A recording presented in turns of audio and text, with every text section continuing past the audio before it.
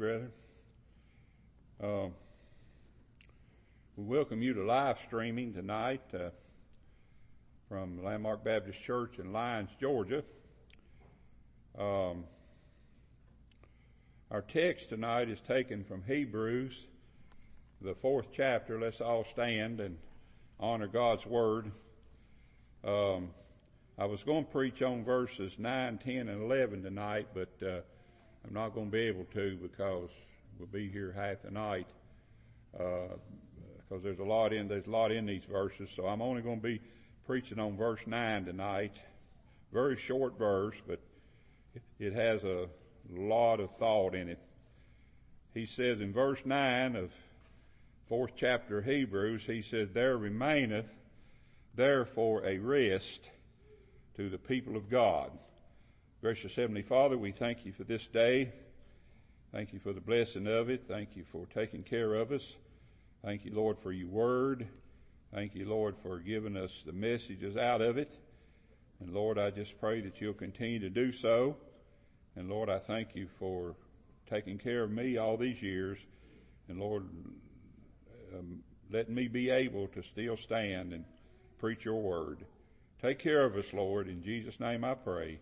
Amen. Thank you. You may be seated. Title of my message tonight is Perfect Work of Creation and Redemption. Perfect work of creation and redemption. Now, where do you get that from? Well, what we've been putting together the last couple of 3 weeks is God's rest, that he rested at the final parts of the creation. God took a day of rest, and why did he do that? Because he had a perfect work, and then we've also been talking about how that we as God's people, we have our time of rest, and it's not a day of rest. It's an eternity of rest. And so that's what makes the redemption perfect.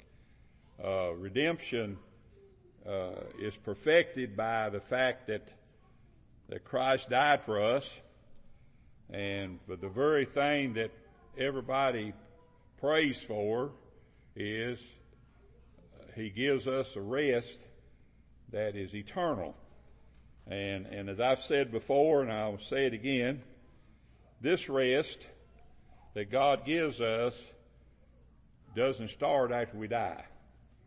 I've heard people preach on that the rest starts. No, we have the rest now. If we're resting in the Lord, then we're doing exactly what the Lord would have us do. That's your rest. Your rest is not having to be concerned over your guilty conscience, not having to be concerned over the fact that have I done things right, or should I do more, and such as this. A rest is being able to rest in the fact that, yes, I know I'm saved. I know the Lord saved me. I know the Lord is with me. I know the Lord's taking care of me. And I know that he's always going to take care of me. That's rest. That's rest in this life. Not only rest in this life, but that's also rest in all of eternity. Now, last week, we spoke of the warning about hardening the heart when the Lord calls us to duty. That's what we preached on last Wednesday night. A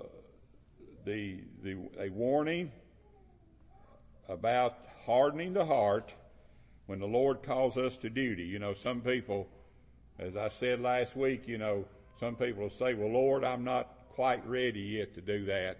I'll do it another day." That's hardening your heart toward what God would have you do. And so we talked about that last week. But the very confirmation of this is listen to him follow him and do what he expects out of each of us. That's simple. Just do what he would have us do. You know, I think Paul said in one place that the Lord's commandments, and I'm just paraphrasing, the Lord's commandments are not hard. They're not difficult. They're simple. But the fact is, you know, you've got people out there who aren't saved, who really makes a lot of complex things out of some of the commandments of the Lord. It's just simple. When the Lord says do something, do it. When the Lord calls you to do something, do it. Don't put it off. Don't say, as I said last week, you know, there's a song that said, wait a little longer, please Jesus. Well, that's not what we do. We don't sing that song, wait a little longer, please Jesus. The Lord wants us now. He doesn't want us later on. He doesn't want us after we, as a matter of fact, when we get old, that's when the Lord won't use us, and we're going to see some of that tonight. I'm going to be, at the end of this message, I'm going to be reading from one of the Psalms, and you'll learn a lot from just that one Psalm that I'm going to read tonight. Now this week, we're going to speak about the perfect work of creation and the perfect work of redemption. Now, what God did to redeem us was a perfect work. When God created the world and he created everything that's in the world, it was a perfect work. God didn't make any mistakes. God didn't make any mistakes in anything he created.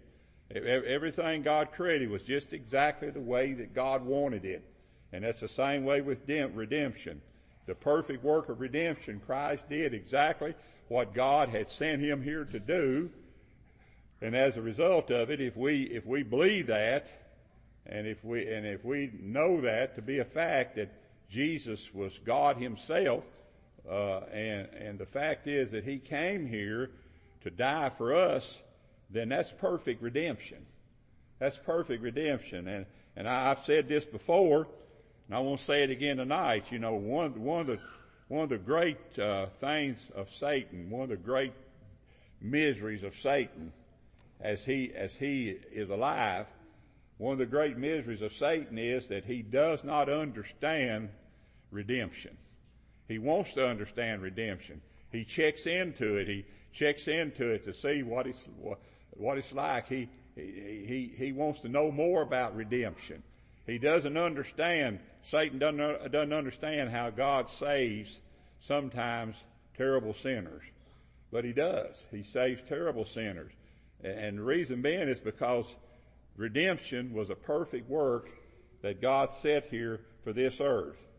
Now, our text says, there remaineth therefore a rest to the people of God. That's in verse 9. That's our text for tonight. As usual, this excludes those who are not the people of God. Now, let's read this again. There remaineth therefore a rest to the people of God. Now, the people of God, if you're saved tonight, you are the people of God. Those Old Testament saints that were saved, they were the people of God. And they were the ones that that followed God the Father as far as Jehovah God was concerned. So, but it excludes those who are not the people of God. Understand that he speaks of those, both Jew and Gentile, who are the people of God. He speaks. Paul puts both of them together in the book of Hebrews. I'm trying to get an explanation of this best I can. Paul, in the book of Hebrews, Paul brings the Old Testament and the New Testament together. He brings all the way from the book of Genesis. He brings the creation, and he matches it with our created souls, as God says that he makes us anew. God doesn't refurbish our souls. He makes them new. God doesn't refurbish our heart. He makes it new. And it's not going into a part store and wanting a refurbished generator or alternator, but it's getting a completely new creature that is in Christ. We're new creatures in Christ, and so that is not, God doesn't Jew and Gentile. You know, these Jews here, these Hellenistic Jews that Paul was writing to here, they had problems with Gentiles being saved. Paul rebukes them for fellowshipping with the Gentiles. But and then when Paul tries to teach them that salvation was given to Jew and Gentile, they don't want to believe that. That's the reason Paul goes into great depths and great explanation as to what Jews and Gentiles are. And so here he speaks of those, both Jew and Gentile, who are the people of God, not just the Jews. You know, those early Jews. Matter of fact, Peter was one. Peter didn't believe the Gentiles could be saved. And you even got people today who don't believe that Gentiles can be saved. You've got some of these Jewish religions. They think that Jews are the only ones that are saved and the only ones that are going to heaven. But Paul here, he makes it very clear that both Jew and Gentile is a recipient of this perfect redemption that God made through the Lord Jesus Christ, that perfect redemption through him. These are the people that God loved and who have been chosen before the foundation of the world and called by God to salvation and work. Now let me tell you folks, an Orthodox Jew today, yeah, they believe that they were chosen in Christ for the foundation of the world, but they believe they were the only ones chosen. They don't believe that Gentiles were chosen before the foundation of the world. And so Paul is teaching these Jews here that yes, you shouldn't fellowship with the Gentiles because they're not the people of God. But there are some that are the people of God. And that's what Paul was called to preach to during his ministry. Now, he talks about they were called by God to salvation and work. They have a rest which remains for them, which is not a Sabbath day rest as God's rest. It's not a Sabbath day rest as God's rest, but a sabbatical. We have a sabbatical, which means that when a person takes a sabbatical, excuse me, what do? You know, they take time off and they rest. That's what a sabbatical is. That's what a sabbatical is for. A lot of people will take what they call a sabbatical. Some people call it vacation, but the Bible calls it a sabbatical. When they leave and they take a rest from the work that they have done. Well, that's what we are. We're a sabbatical, meaning that Sunday as our day of spiritual rest under the New Testament covenant of grace, which Christ died on Calvary's tree to seal for his people. That's Sunday. Sunday is our sabbatical day of rest. It's when we put everything else aside. I know this is hard. It's when we put everything else aside and we go into the Lord's house. Now, if you come Sunday morning, you're going to understand this a little more because I'm going to be preaching down this line Sunday morning. But the thing about it is you're going to realize that our sabbatical rest is Sunday. Sunday is the day that God has set aside, not necessarily for us, but it's a day that God has given us that we rest. Well, how do we rest? I mean, if you don't find comfort in being in God's house on Sunday, then you're not resting. You're not resting. You know, it's a great thing to have rest. You know, last night, for some reason I tossed and turned all night long. And I didn't rest as I wanted to last night. That's a terrible thing. But I tell you, when you walk into the Lord's house and you come into the worship service of the Lord's house, it's a great rest. It's a great peace. It's a great place to be when the time comes. Now, I'm talking about, this is called Sunday, which is called the first day of the week in that. Now, why is this Sunday? Why is it Sunday? Well, the Bible gives us a couple of examples.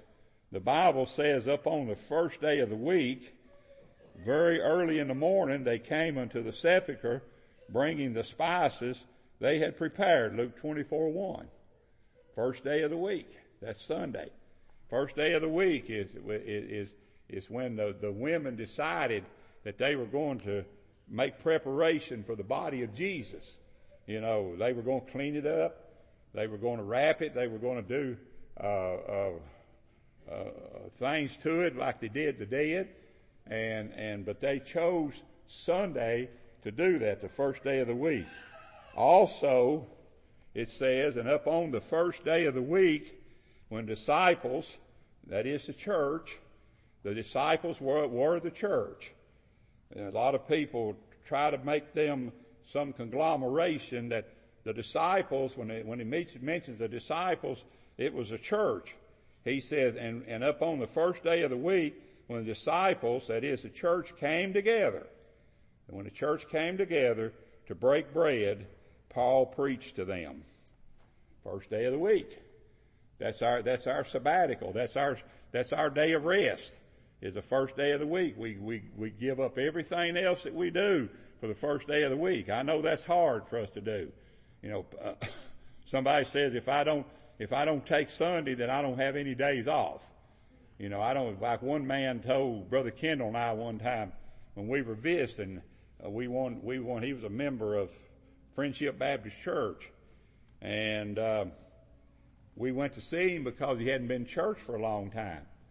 And he said, well, you know, he said, y'all don't understand. He says, I work 6 days a week.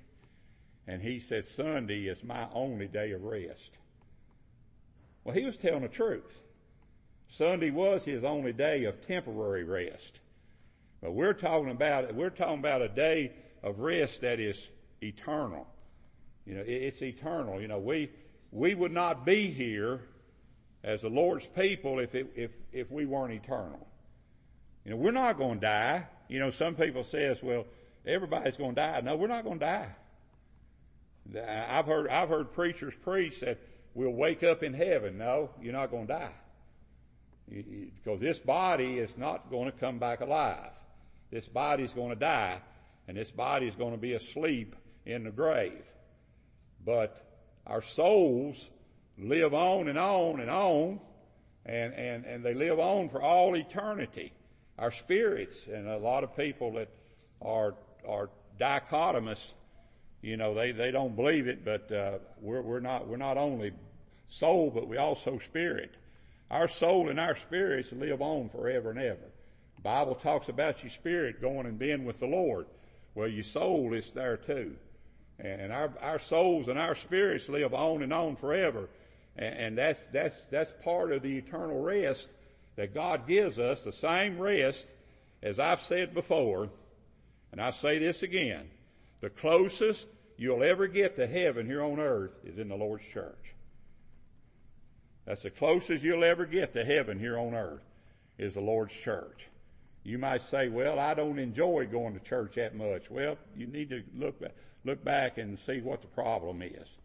Because all of God's children who are saved and who take that sabbatical rest on the Lord's day, they don't prepare, they don't make arrangements for something else. They make preparation to be in the Lord's house on the Lord's day. And so that's the sabbatical that is referred to here. And also, Paul said, up on the first day of the week, let every one of you lay by him in store as God hath prospered him. What's the in store? That's here. lay by him and store it. In other words, you bring it to the Lord's house and you give it to the Lord. You lay it in store. You lay it in the Lord's house. That's what you do. You know, that's what you do, on the first day of the week. That's our day of rest. As you can see, the first day of the week, Sunday, is our Sabbath day of spiritual rest. It's our Sabbath day of spiritual rest. Now, God doesn't love all people. I want you to understand that this is hard for some people to see. What he says here is, in the 9th verse, he said, there remaineth therefore a rest to the people of God. He doesn't say anything about those that are not the people of God. To the people of God. God doesn't love all people, such as he didn't love Esau, but he loved Jacob. The Bible says, as it is written, Jacob have I loved, but Esau I hated. Romans 9 and verse 13. People hate that. They hate that verse. They'll get upset with you if you mention that verse to them, because I've had people tell me, well, that shouldn't be in the Bible. That shouldn't even be in the Bible, because we know a fact. God loves everybody. It shouldn't even be in the Bible. But I had a preacher that came to our Bible conference one year argue with me over that, because I made a statement from the pulpit up here during the Bible conference. I made that God doesn't love everybody, and he caught me right after it's over with, and he said, I disagree with you. He said, God does love everybody. No, he doesn't. God provides for everybody. God is no respecter of person when it comes to provision. God provides for everybody. Some people call that a loving provision. You know, that God provides for everybody. You know, lost man, saved man breathe the same air. Lost man and saved man enjoy the same sunshine. Lost man and saved man enjoy the rain when they need it. Lost man and saved man enjoys the food that God gives. And even animals, God provides for animals too. Well, you know, people don't even want you to even make anything concerning animals anything like people. But God provides for the animals.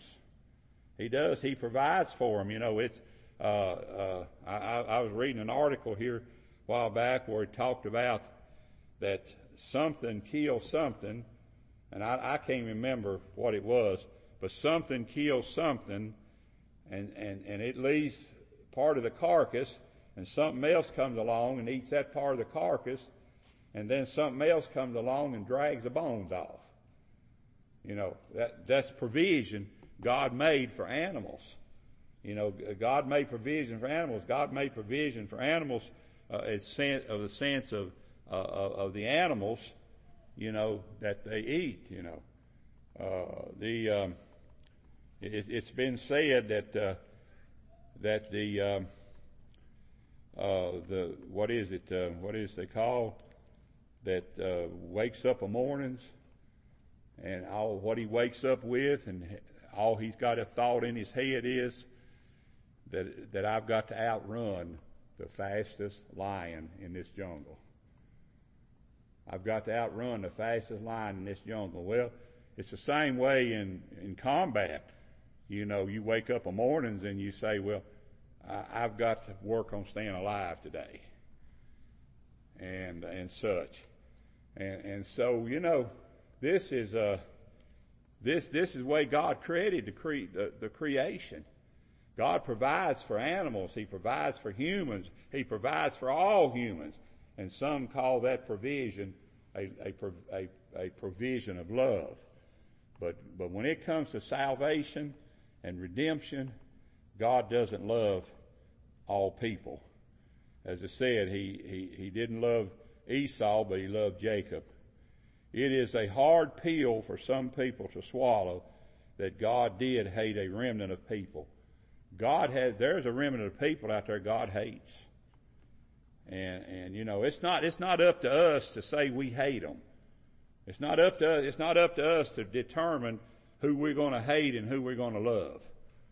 You know, we should love all men. We should love the lost. We should love the saved. We should love all men. We should love the lost enough that we want to see them saved. We should love all men. But God has a remnant out there that He hates. And some people says, well, what is God's provision for them? Well, one provision is He tells us as His people to preach a gospel to every creature.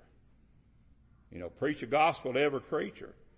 Even though God has a remnant out there that's not going to heaven, they're not going to be saved and such because He didn't love them before the foundation of the world.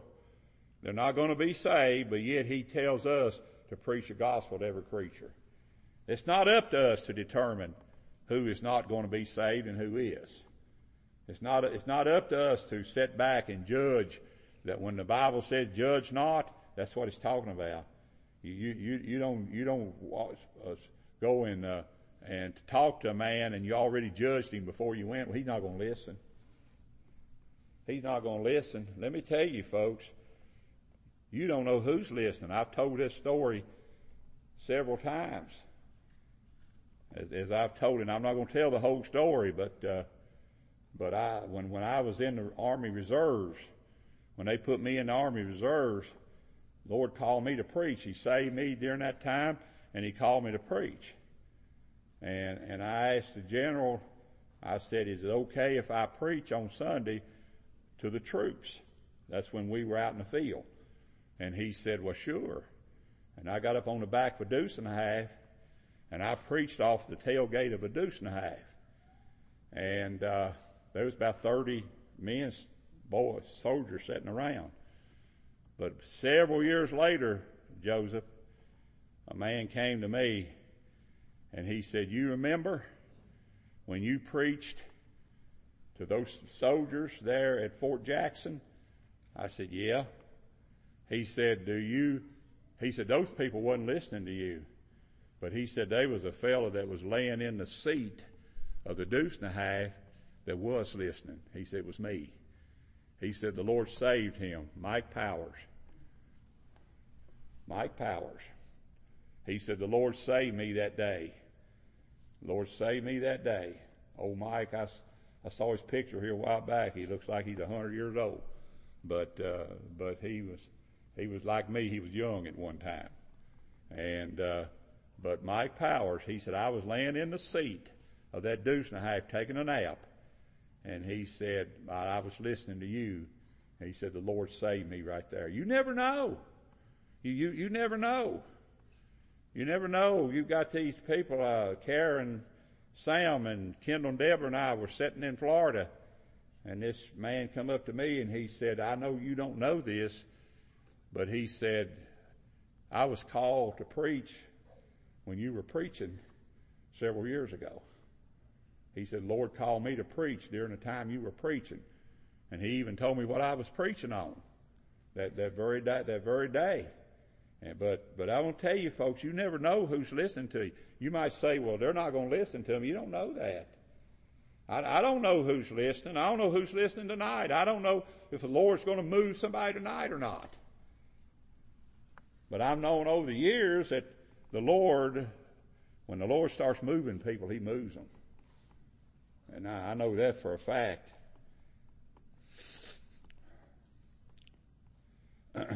He will send them, those that are of the remnant that He hates, He will send them eventually to hell and forsake them for all eternity.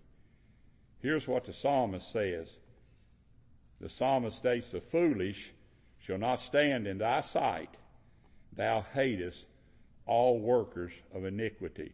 Psalms 5 and verse 5. Now I'm going to finish this message tonight in Psalms 92. Turn over with me. It's an interesting psalm. It really is. Psalm 92. Psalms 92. Begin in the first verse. This verse, as I read it to you, I see pretty good tonight, so I should be able to read it. It is a good thing to give thanks unto the Lord, and to sing praises unto thy name, O Most High, to show forth thy loving kindness in the morning, and thy faithfulness every night, upon an instrument of 10 strings, and upon the psaltery, upon the harp, with a solemn sound. For thou, Lord, hast made me glad through thy work. I will triumph in the works of thy hands. O Lord, how great are thy works, and thy thoughts are very deep. A brutish man knoweth not, neither doth a fool understand this. When the wicked spring as the grass, and then all the workers of iniquity do flourish, it is that they shall be destroyed forever. But thou, O Lord, art most high forevermore. For lo, thine enemies, O Lord, for lo, thine enemies shall perish. All the workers of iniquity shall be scattered. But my horn shalt thou exalt like the horn of a unicorn. I shall be anointed with fresh oil. Mine eyes shall see my desire on mine enemies, and mine ears shall hear my desire of the wicked that rise up against me. The righteous shall flourish like the palm tree. He shall grow like the cedar in Lebanon. Those that be planted in the house of the Lord shall flourish in the courts of our God. Now listen to this one. They shall still bring forth fruit in old age. They shall be fat and flourishing. If that's not talking about me, I don't know what he's talking about. God be talking. Let me read again. If God be talking about me, look what he says. Or it may be talking about Brother Sam, I don't know. It says, thou shalt still bring forth fruit in old age, and thou shalt be fat and flourishing, to show that the Lord is upright. He is my rock, and there is no unrighteousness in him. I tell you, that's a beautiful psalm. That psalm is worth preaching on. But I'm not going to preach on it tonight, thank the Lord, because y'all be here all night. But that psalm is good to preach on. The Lord says the righteous are going to live on. The Lord's going to take care of them. He's going to keep them safe. He's going to keep them away from these things that they don't need to be around. He's going to keep away from them. All right, let's be dismissed this time, and let's go to the Lord in prayer. And